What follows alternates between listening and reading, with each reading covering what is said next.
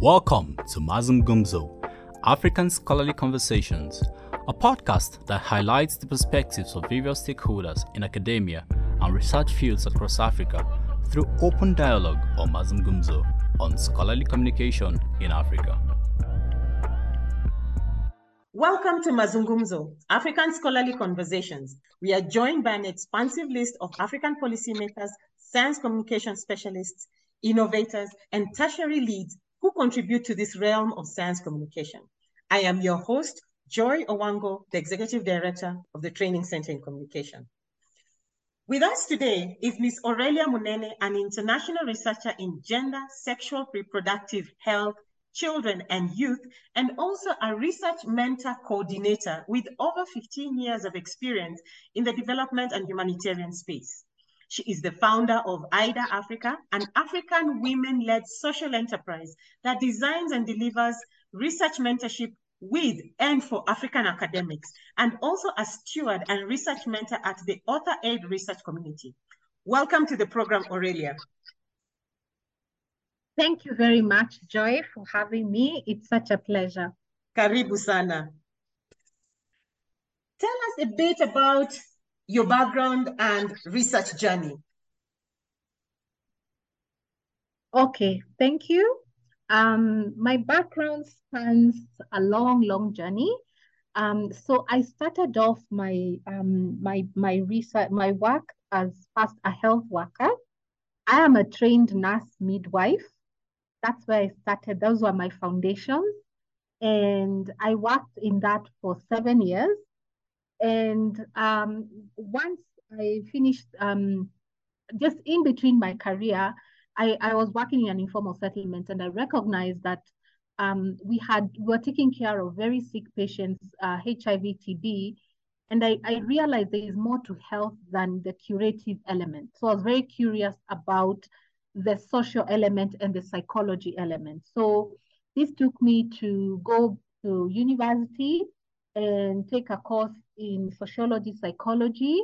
So I did that, and I now got a better understanding of health. And so also shifted now from clinical practice to now more development work.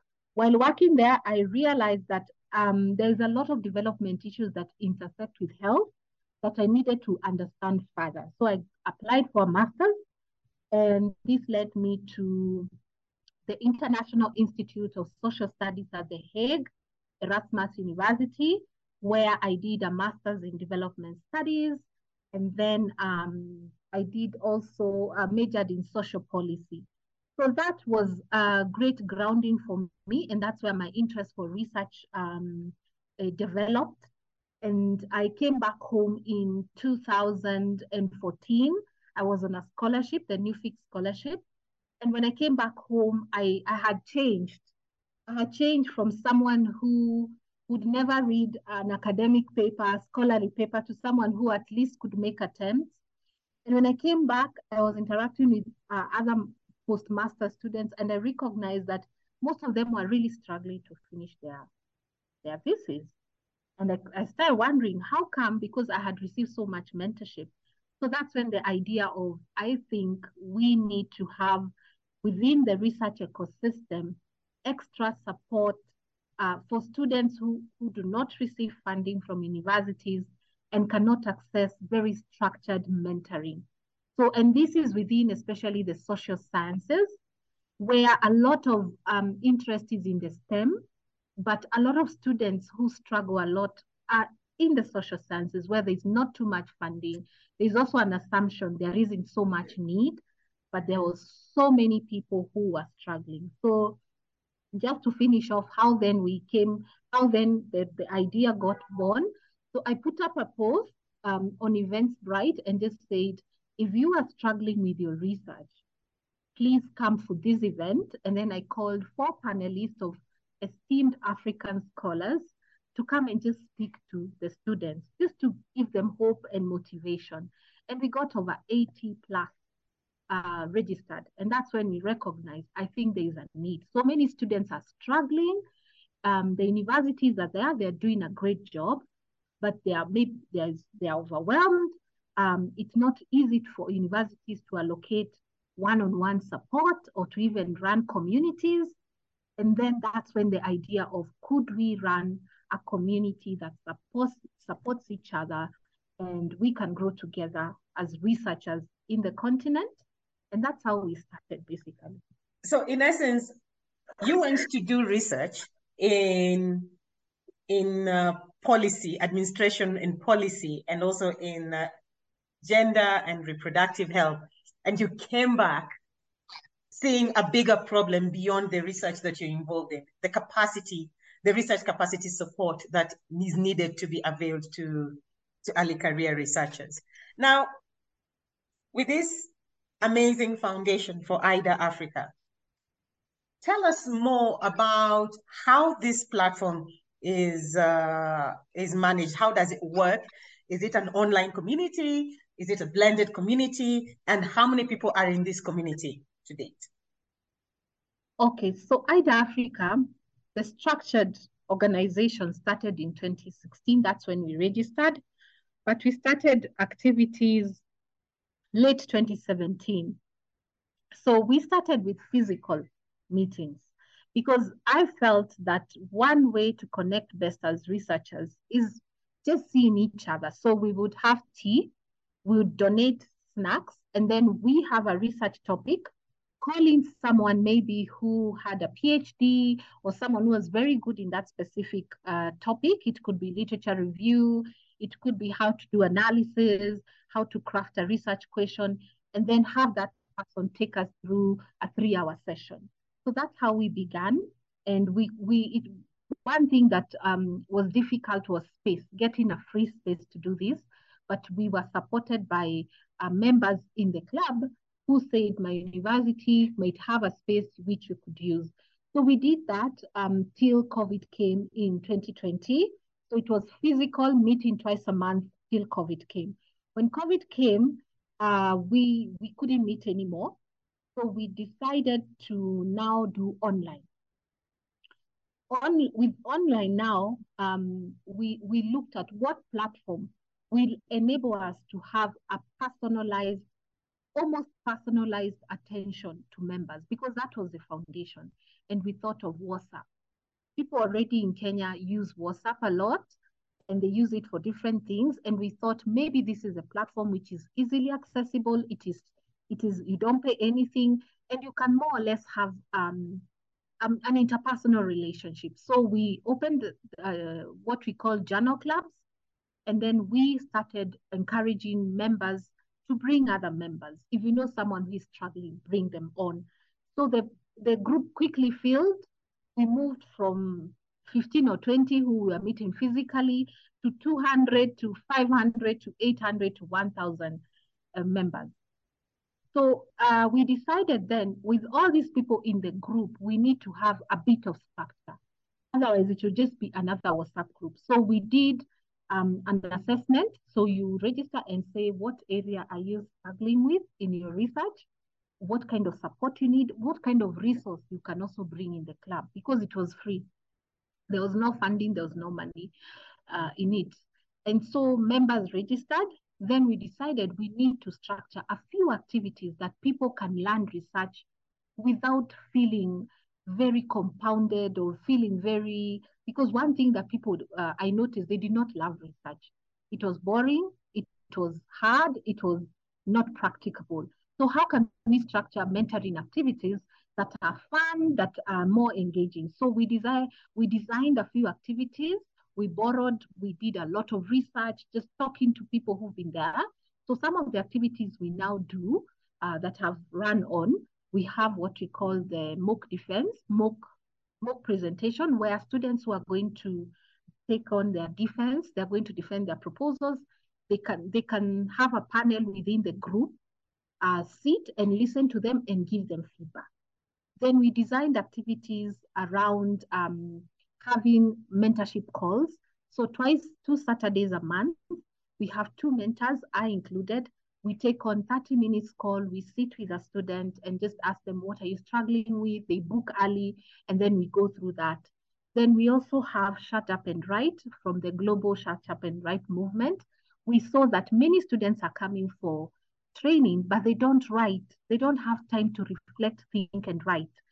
So that's when we said we will have thrice a week, 2 hours of moderated, just keep quiet wherever you are and just write and work and think.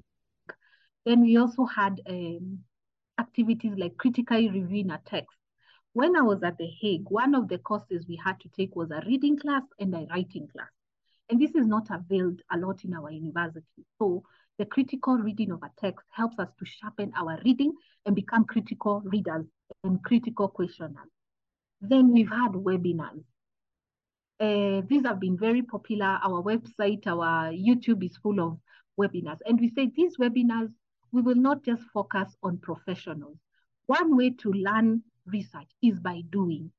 So what do? We ask members, these are the topics members are struggling with. Who would like to present?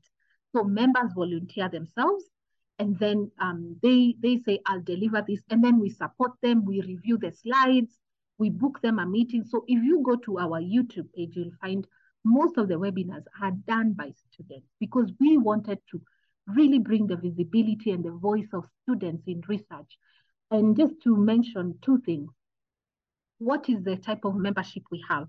So for us, we wanted a multidisciplinary approach to research. So we invited members from different disciplines. We have members from over 19 universities in Kenya and now in Africa, coming together to learn together, because we also want to break the silos between universities. We also have men and women. And then we also said that from undergraduate up to a lecturer, you are welcome. So our group, we have undergrad, a few, majority are PhD students, we have masters, we have postdoc, and we have university lecturers who say, I am also in school, or I want to get better, and I have my own students, let me bring them in the platform. So that's how we have grown. And just to say, our 4 values are: 1, research is learning by doing. We are founded on the values of Ubuntu. So that's why you'll see most of the activities are run by members, because we believe everyone has something to share, and we don't believe in hierarchies in academia. Those are the ones that really make people feel lost in academia, that a professor cannot speak to a student. We don't have those hierarchies. Then we also believe in lifelong learning, that learning does not stop when you graduate. You have to keep learning. That's why we have members who graduate and never leave the group, because then we also want to form careers in research. Beyond just researchers, we want research managers. We want people who can coordinate research in the continent. And our founding belief is that we want competent, confident, and critical African researchers, because we recognize that Africa is one of the most researched continents in the world, but most of the research is not done by Africans. We want Africans to tell our own stories. And if we build a pool of competent, confident, and critical researchers, then we are on our way there. Okay. So you brought out a number of things that have caught my attention, and that is supporting early career researchers and supporting critical thinkers and future early career researchers who have a good ecosystem to thrive in conducting research. We've also highlighted the importance of the fact that you are supporting the university ecosystem, and also acknowledging some of the challenges that the universities face, especially when it comes to supporting researchers in the social sciences and researchers who are not particularly funded, especially when it comes to research mentorship and support. And for this to happen, it means that you have to work with collaborators. So take us through some of the collaborations you have made that have supported the ecosystem when it comes from, and when I'm looking at the ecosystem and connecting it to the research mentorship process, it comes from coming up with the idea of research, of writing the research, of doing the research, writing the research, the publishing process, to the whole entire ecosystem that would help them in conducting, the whole ecosystem that will be within their research life cycle. Tell us the kind of collaborations that have come up and how they have supported the community. Thank you. So the collaborations we've had, we recognize that as much as we are very heavy on the student level side, this is a pipeline issue. This is an ecosystem issue. There are issues within the research ecosystem that really compound good training of researchers and also the work of the university. So we decided that we will also work with partners who are in the ecosystem. So one of the partners we've worked with is the Association for Faculty Enrichment in Learning and Teaching. This is an association of lecturers in different universities in Kenya and beyond. And we joined this organization because we feel that we need to transform how we are teaching research in universities. The methodologies we are using, we need to rethink about the approaches, how we are guiding students through thinking, through designing research projects that are meaningful, that are ethical. So we wanted to be in that space of shifting and transforming the teaching of research, because most students, they take a research methods course, but they cannot translate that into theory. And when I did my studies, my master's, I did a research methods course in qualitative, and we had to practically go collect data, analyze it. So by the time you finish the course, you can actually analyze data. But our students, sometimes when they finish a research course, they can only memorize and remember the facts, but they cannot apply it. So when we joined AFELT, I'm the research mentorship, I'm the research coordinator and the research committee lead in AFELT, and there we are trying to see if we can introduce a postgraduate course in our university where lecturers can come and upgrade or even share their skills with each other on how do we teach research in transformative ways, because that is the work AFELT has been doing for a while. Then we looked at the ecosystem and said, who else is mentoring? And that's why we met TCC Africa, who is hosting me today. And we found that TCC Africa has had a legacy within the years of really supporting early career scholars in the area of publication, in the area of research. And we felt that joining together with them, they have a lead in this, and we needed partners to help us also support the students better, because once that window of Eider was open, all the students just came in. It was too much.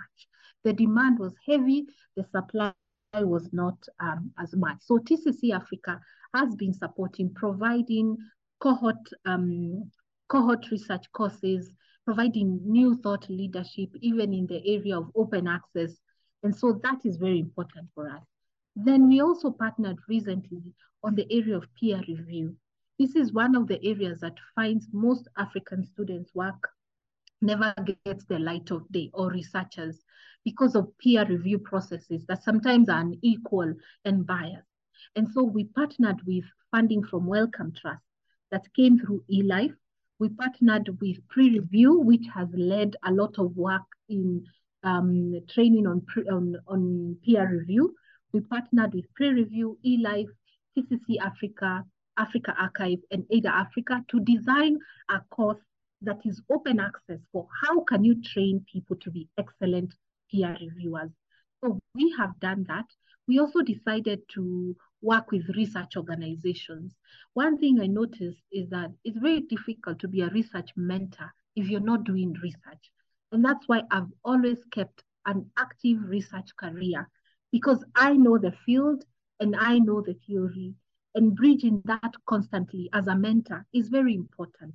So working with organizations like Nascent Research and Development Organization, which was the foundation organization that built me as a researcher, has been very good, because sometimes I even take on members of the club that we run, the Africana Journal Club, and tell them, if you want to get the practice, come over. We have this research project, come and do it, practice and get better. So those are some of the organizations we have partnered with, and also recently partnered with an organization called Beyonda. This is about wellness in academia, because we have a lot of violence and a lot of trauma in academia. And even as a founder, I needed to be well, because it is overwhelming. And so beyond that, working with Josephine has been great because they have brought in, helping us to think, how can we build our mentorship on ideals of wellness and yeah. And so I think that's how we have partnered. I want to mention 3 people who have really stood, but they may not be in organizations, but they have really been with running these clubs. We run these clubs with so many students as 4 people. One of them is Dr. Wangare Joyce Goge. She has been a great force. She's a research mentor. She coordinates all these groups. We run these activities together, and they don't, and sometimes I think we are very biased to institutions of partnership, but I think also individuals who partner are very important. Then we have Raymond Munene, very supporting, coordinating our social media, and they all volunteer. And then we have David Neshley, who runs the knowledge management. So these are also people who have stood by me. And among all the other mentors, we have over 25 mentors who volunteer their time once in a while to really support the students. So I would never have made it without all these people coming in to just be there for each other. Thanks. This has been, it's really quite insightful on what you're doing and the strategic partnerships you're making you're creating that will help not only the program, but also the early career researchers, because let's be honest, they wouldn't have access to this information readily if, first of all, the mentorship group was not there, and if you did not create these kind of partnerships, like the peer review, the scholarly communication training, the thought leadership. All this access to information would be a bit of a challenge to access.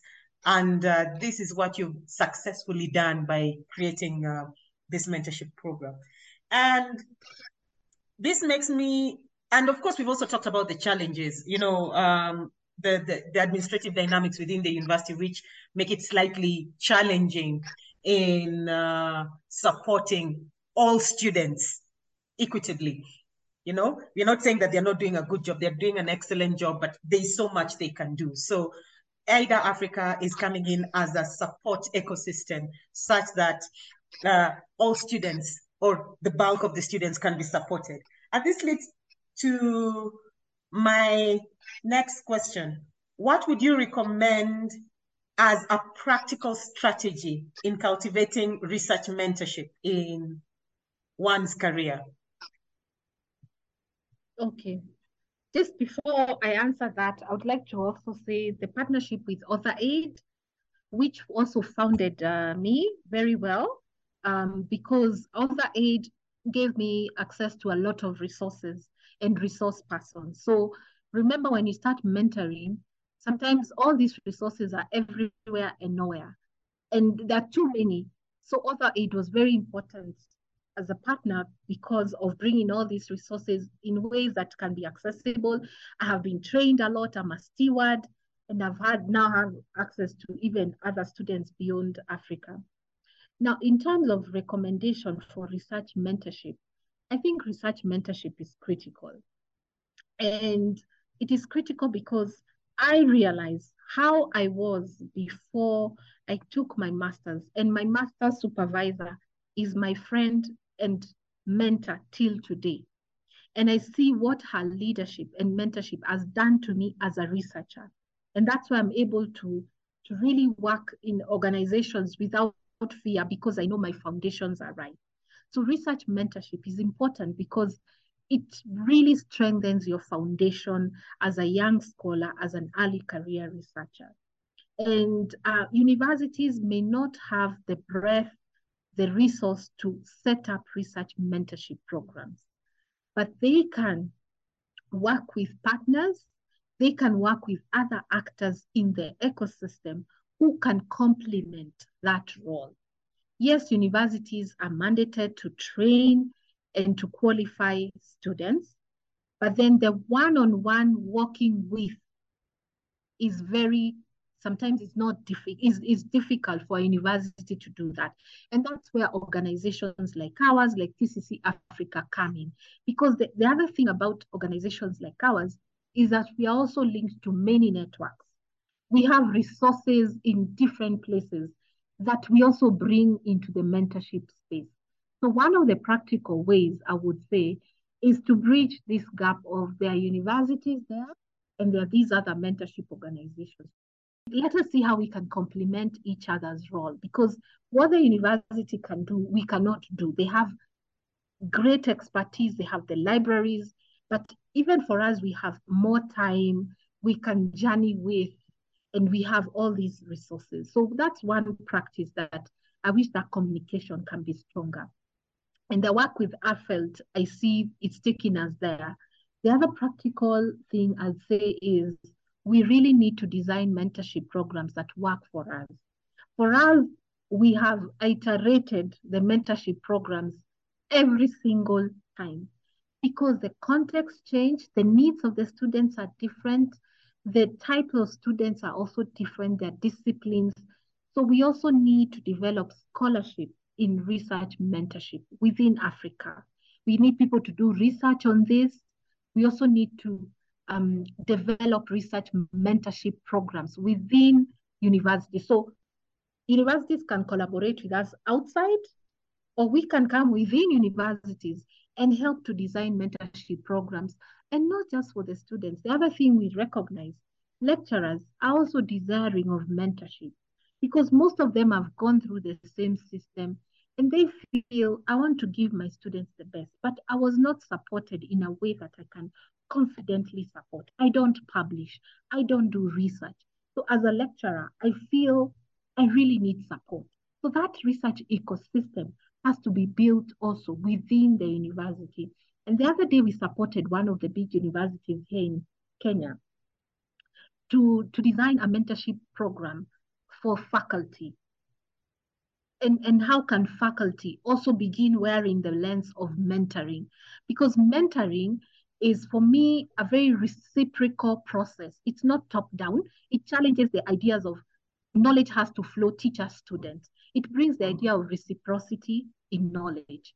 And when lecturers start having that lens of, I can learn from the students can learn from me, we also begin transforming how we even teach. We begin to see mentoring as places of transformation, as spaces of grounding, of individuating, even in your own research area. So I feel there's space for mentorship. Let the conversation become tighter, become more intentional. And we have developed resources. We have also accumulated a lot of resources that we can use to design good mentorship programs in our continent. And finally, what I have seen within the continent, people are willing to share. African researchers are generous. I can say our mentorship program is supported by members. The spirit of Ubuntu is with us. So we have people who are willing to give back and give back in big ways. And so I just want to say, we can design mentorship programs that are transformational, and they can target different groups in the ecosystem. And I cannot think of a better way to end this podcast with what you've just said. Thank you so much, Aurelia. Your enthusiasm, your passion, and I know this is so cliche.